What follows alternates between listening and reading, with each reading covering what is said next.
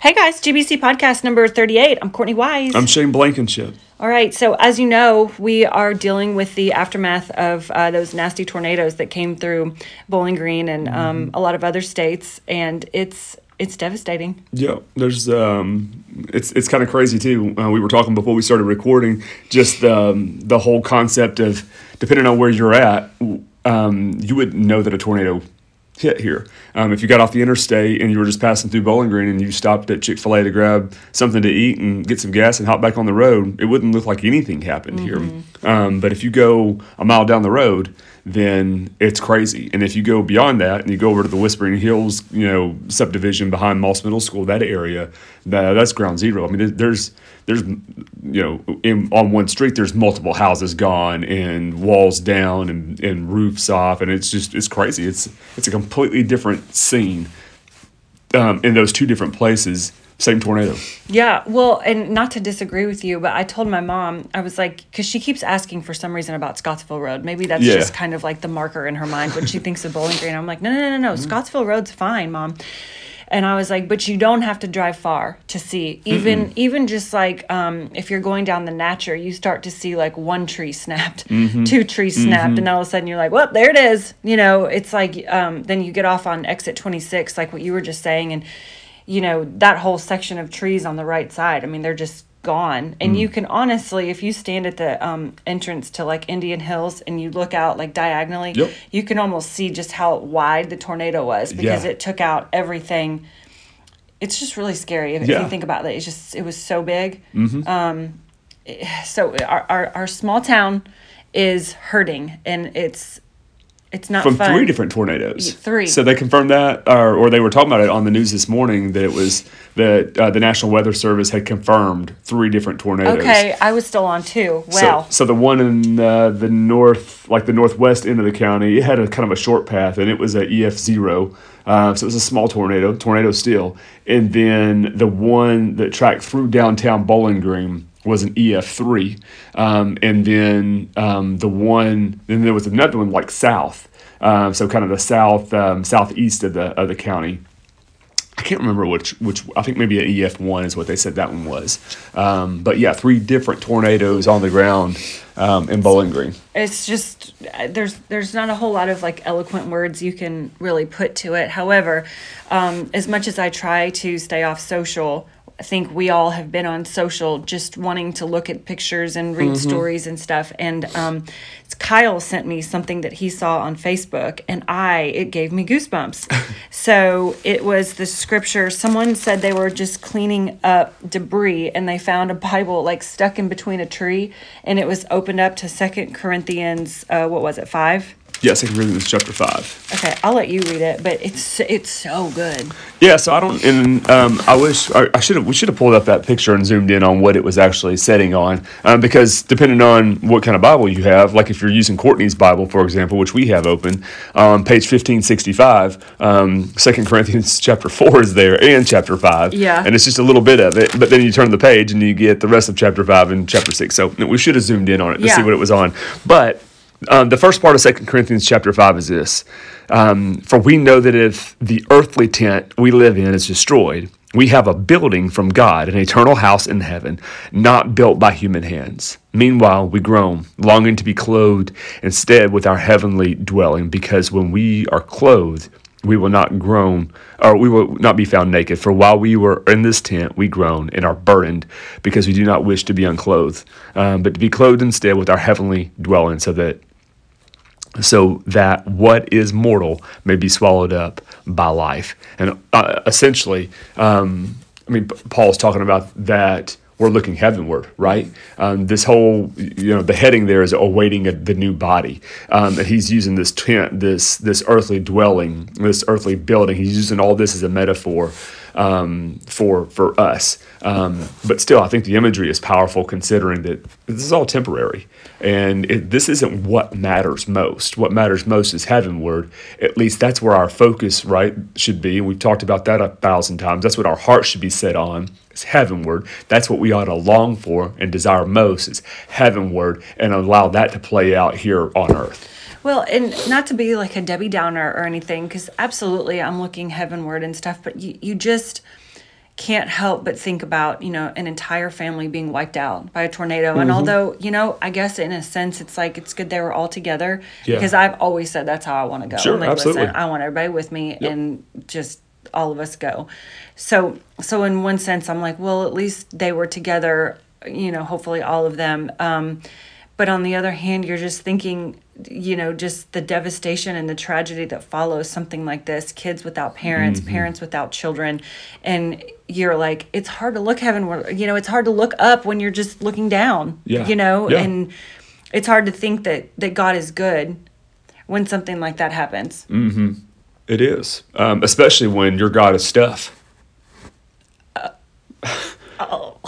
Yeah. God is not good when God is stuff. That's so good. Or if God is nature or God is whatever, God is not good when that's it. And it's hard to see that because we're so selfish, and everything that we love and everything that we want and everything that we've worked for and everything that we've that we've sacrificed for, it just got taken away. And so. I think tragedy is a great time to figure out where your faith is. Mm-hmm. It's not you don't say that to people going through it in the moment because they just can't hear it and receive it, and probably doesn't come off kind at all. But I think it is a great indicator of where trust lies and faith lies and desire and love and all those kinds of things. Well, what are you telling people? What are we telling people that are going through it? Well, that God is good and that God does love you, and that God is able to bring new life out of the ashes. I think that's an important story to tell. As a matter of fact, and we didn't talk about this ahead of time, at church on this past Sunday, there's a family here. Now the wife this was her third time here. The first time she came, she brought maybe one or two of her kids with her. And then the second time, she brought all her kids with her. And each time, I didn't get to really talk to her the first time. I just knew that she was here. And we had talked about her in our staff meeting that, hey, we had a family that was here, or a wife that was here. And they own Cabrera's restaurant over on Russellville Road. Mm-hmm. They got flattened by the tornado. Oh, yes. So, back up several weeks, and she had started coming. She'd been invited by some folks here at Greenwood, and then the next week she came and she brought her kids, and I made a point to meet her. Mm-hmm. And she introduced me to her all of her children. And on the way out the door, I was like, "Thank you all so much for coming." She said, "We'll be back next week," and that was this past week. And her husband was there, so she had told me that her husband he can't come because he owns the restaurant and he's always working on Sunday. Mm-hmm. Well, the restaurant was gone, right? So he was here, and don't you know that the decision that was made on Sunday, the person who decided to give their life to Christ, was him. Goosebumps. Was her husband. I mean, you want to talk about life out of destruction, or rising up out of the ashes. There you go. What a story to tell too. We work so hard. We have this restaurant. We put our heart and soul into it, but as soon as it was flattened, I got saved. Absolutely. And I'm not saying one leg to the other. What I think is crazy, and that we got to be a part of it. We got to be a part of what God was doing here. I don't want to lose sight of that. I just think it's cool. I think he wouldn't have been here had his restaurant not been destroyed. He'd been at work, just like you do every single Sunday, because that was the rhythm. But when it wasn't there, wasn't a restaurant to go to, so. Instead of going out there to clean up or whatever other choices he could have made, I guess he decided, hey, I'll go to church with you. And look at that. Look what happened as a result of that. No, that's so cool. So hold on, before we turn, let's stay in 2 Corinthians chapter 5, because you said, so what do you do? What do you tell people? Pastor? All right, so at the end of 2 Corinthians, so I like this part of it better. I don't know if it was turned to this page or not, but this story I've been telling for a couple of weeks now. You have? I really have. Verse 20, we are therefore Christ's ambassadors, as though God were making his appeal through us. We implore you on Christ's behalf, be reconciled to God. God made him who had no sin to be sin for us, so that in him we might become the righteousness of God. So I love this part. I love that chapter 5 speaks of the ministry of reconciliation. That's what we've all been called to, and that we're all called to be Christ's ambassadors. And so what do we do in moments of tragedy and destruction and devastation? We live as Christ's ambassadors. Yeah, no, this is perfect, especially for you, because you have been sort of preaching a while on that. Yeah. And to your point, we have a friend. Do you remember the Tennessee tornadoes that happened? Like they were really pretty bad. Yeah, cool. My friend lives down there, and her house was destroyed, and she had a pretty emotional story. But she told her girls, as the next morning when all the dust settled and they're looking around, they were still closed off to the world because you couldn't get through. And she told her girls, just you watch, God's helpers will come. I can't even talk about it without almost crying. She said, just you watch, God's helpers will come. And I remember her telling me that story. Well, she called us, of course, the next morning. Are you guys okay? Are you guys okay? And she said the same thing, just you watch, God's helpers will come. Well, I mean, I believe her. I know what she's talking about. But we've been helping. We live close to Nutwood and Magnolia. So that's it's just right out the back door. Sure. That's where we have been. And it's almost funny at the amount of helpers that there are. It's almost too many, and I don't want to say that in a negative way at all. No, there's so much. So much. And like we're fighting over branches to pick up. I'm like, no, I got it. No, I got it. You take the next one, I know at one point, one of the houses that we were at, I counted 46 people at one time chopping down a tree in this lady's yard. And her words, I'm like, God's helpers, like that's who we are, like, God's ambassadors, God's helpers, God's people. This is where we show up. This is where we shine, right? Yep. Yeah. So I got to tell you a quick story from this. So this was on, I can't remember if it was Monday or Tuesday this week, but someone from our church basically, I don't even remember how this happened, but anyways, Hannah was talking to them or maybe checking on them or saw something on social media and then checked on them. And they were just like, houses, has been hit and everything else. Like they were one of the families where the house got hit. And they were just needing help and didn't know what to do. And Hannah was like, all right, well, let me get with Shane and see where our crews are, what's happening, and see if we can get someone going your way. And so I contacted our people and like, hey, can we send some people out there? And they're like, yeah, we'll shift and we'll move that way right now. And so Hannah relays the message back, and then the message comes back, and this lady's husband, she says he just started weeping when I told him that GBC was coming to help. And I'll tell you that when we got there, and I wasn't on the ground there, this is just some of our church. When they got there, they didn't do a whole lot. Like some, the work had already been done to some degree. I mean, there's some stuff to be done, but it was just the church showing up for that person that made a difference. Like that's the ambassador stuff. Like God's going, all right, I'm going to send you. Having no idea that God's at work, and how He's doing this, but going, I'm going to send you, and I'm going to restore hope to this person's heart, this person's life, because they were just overwhelmed. So that when the church showed up to do a little bit of manual labor, not a lot, that's not what was important. That's not what was needed. It was the people of God coming to help. Yep. That encouraged a heart. That's so awesome. There's just stories like that. Stories upon stories upon stories, that are coming out like that. Well, here's another one. Did I miss it? What was it? Psalm 121, I think. 121 verse 1. Oh, yeah, you're right. This was another post from another friend on social, and she said she found a shirt that was super dirty, and it was like a red and white shirt, probably from like a church camp or something like that. But it was Psalm 121. Yep. Go ahead and read it. I lift my eyes to the mountains, or the way I have it memorized, to the hills. I think that's the way the King James Version reads it. I lift my eyes unto the hills, up to the mountains. Where does my help come from? My help comes from the Lord, the maker of heaven and earth. And which is something that I pray and encourage people all the time. That's where our help comes from. I usually say it like this: eyes up. You always say that to me. Eyes up. Keep your eyes up. That's where our help comes from. We just forget. I think our help comes from ourselves. If I had a quarter for every time you said it to me, it would make me look like I'm always looking down. B, like you're a very rich person.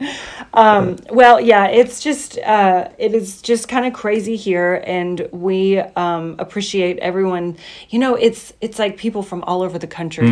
Either they just show up. Like I heard there's just crews from Ohio just showing up. The Border Patrol from El Paso, Texas. El Paso, Texas, on the border of Mexico are here. It's amazing. Helping with search and recovery efforts. Yeah.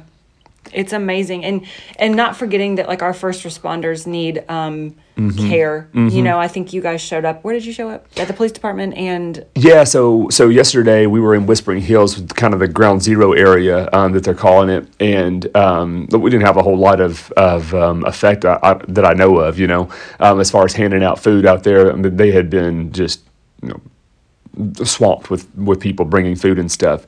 So we certainly gave away a few things to people who were grateful, but we had so much food left over, so we went over to Moss Middle School, which was where all the first responders gather and move out from there, especially at that Ground Zero event. And gave food to the U.S. Customs and Border Patrol agents that were there, some of the Tennessee urban search and rescue teams that were there, and then one of our church members went down to the Bowling Green Police Department to dispatch, and which they were just overly thankful. Maybe people haven't been stopping by the police station, you know, to help them, you know, just. Which I can understand that, you know, the food's going out to people who are there on the street, but they were very thankful. So no doubt we bless some dispatchers who are sending people to where they need to go, and then whatever, you know, officers that were going, you know, in and out and going through there. Well, and as Shane always says, like, we don't know what hangs in the balance of something like that. You know, we don't know who has been working these 16-hour days, you know, and just so tired and weary, and then we show up and they're just filled with just joy. Yeah. I know the Montessori school downtown, they went Christmas caroling, like, just to spread joy with the little kids. Yeah. And Miss Jen, the owner of the school, she said, I was shocked at how many people started crying. Oh. And it was just, and I mean, that's just something small that little kids can do, you know. But the fact that that's where our town is right now is just those, like, very small, like, acts of kindness just bring you to your knees because you're already just so sad. And just little acts of kindness, I think, mean a whole lot right now. Absolutely. And you know, that's that human touch. Yeah. And I think with COVID, we've lost a lot of that because we haven't been able to do that, and we're stuck in these masks and stuff, and so it's like... Are people scared to do it? Yeah. Yes. And, you know? And it's like, you know, we'll go in a second, but we're like shoulder to shoulder with people that we don't know, carrying branches, and we haven't even thought about COVID once. Yeah, it's funny, like something, you know, and not that it's probably not still out there. I mean, obviously it's still out there, right? It's still an issue, but it took something bigger to overcome that fear. To make us, like, come back to humanity. Like, absolutely. People do need to see, you know, kids playing in the streets and singing Christmas carols. I mean, who doesn't love that? You know, Christmas carols and dropping stuff off at the police department and just being humanly, like, that was her point. She was like, we haven't done something like that in 2 years. And it just made me so sad. Last week, I preached a passage and man, I had been up all night, like, vomiting, and I was sicker than a dog. So part of me wanted to just stay home because I didn't feel well when I woke up that morning. Like, I wasn't nauseous anymore, but I was so weak and so tired. Other part of me was like, man, I don't want to miss. Like, I want to be there. And, you know, this is the Sunday, you know, basically, you know, less than 48 hours after the tornado had hit. And so I didn't want it. So I didn't have my normal prep time. Like, I didn't go through my normal routine, but I knew that God had given me a word. And so anyways, it was a huge altar call, which I'm thankful for. But I was calling people to respond to when Jesus says, Jesus says, what do you want me to do for you? It's the story of Bartimaeus in Mark chapter 10. And Jesus asked Bartimaeus, the blind man, what do you want me to do for you? And I was making at one point that, if you know the context, Jesus is illustrating a lesson that he just taught James and John, who came to him and said, we want to be at your left and your right in your glory. We want to be great in your kingdom. And Jesus said, the people who are great are the people who serve. That's what greatness looks like in my kingdom. And then you get the story about the blind man, and Jesus is literally serving him. So much so as he says, what do you want me to do for you? Yeah. And Bartimaeus could have asked for anything, but of course he asked for his sight. And so I was just making the point that it's in the doing that matters. Mm-hmm. Like, it's the It's not the believing, it's the doing. Faith without works is dead. That's what James says. So it's putting that faith to work. And I think it's the physical touch. I think it is the conversations. It's the little thing. It's the tangible, real things.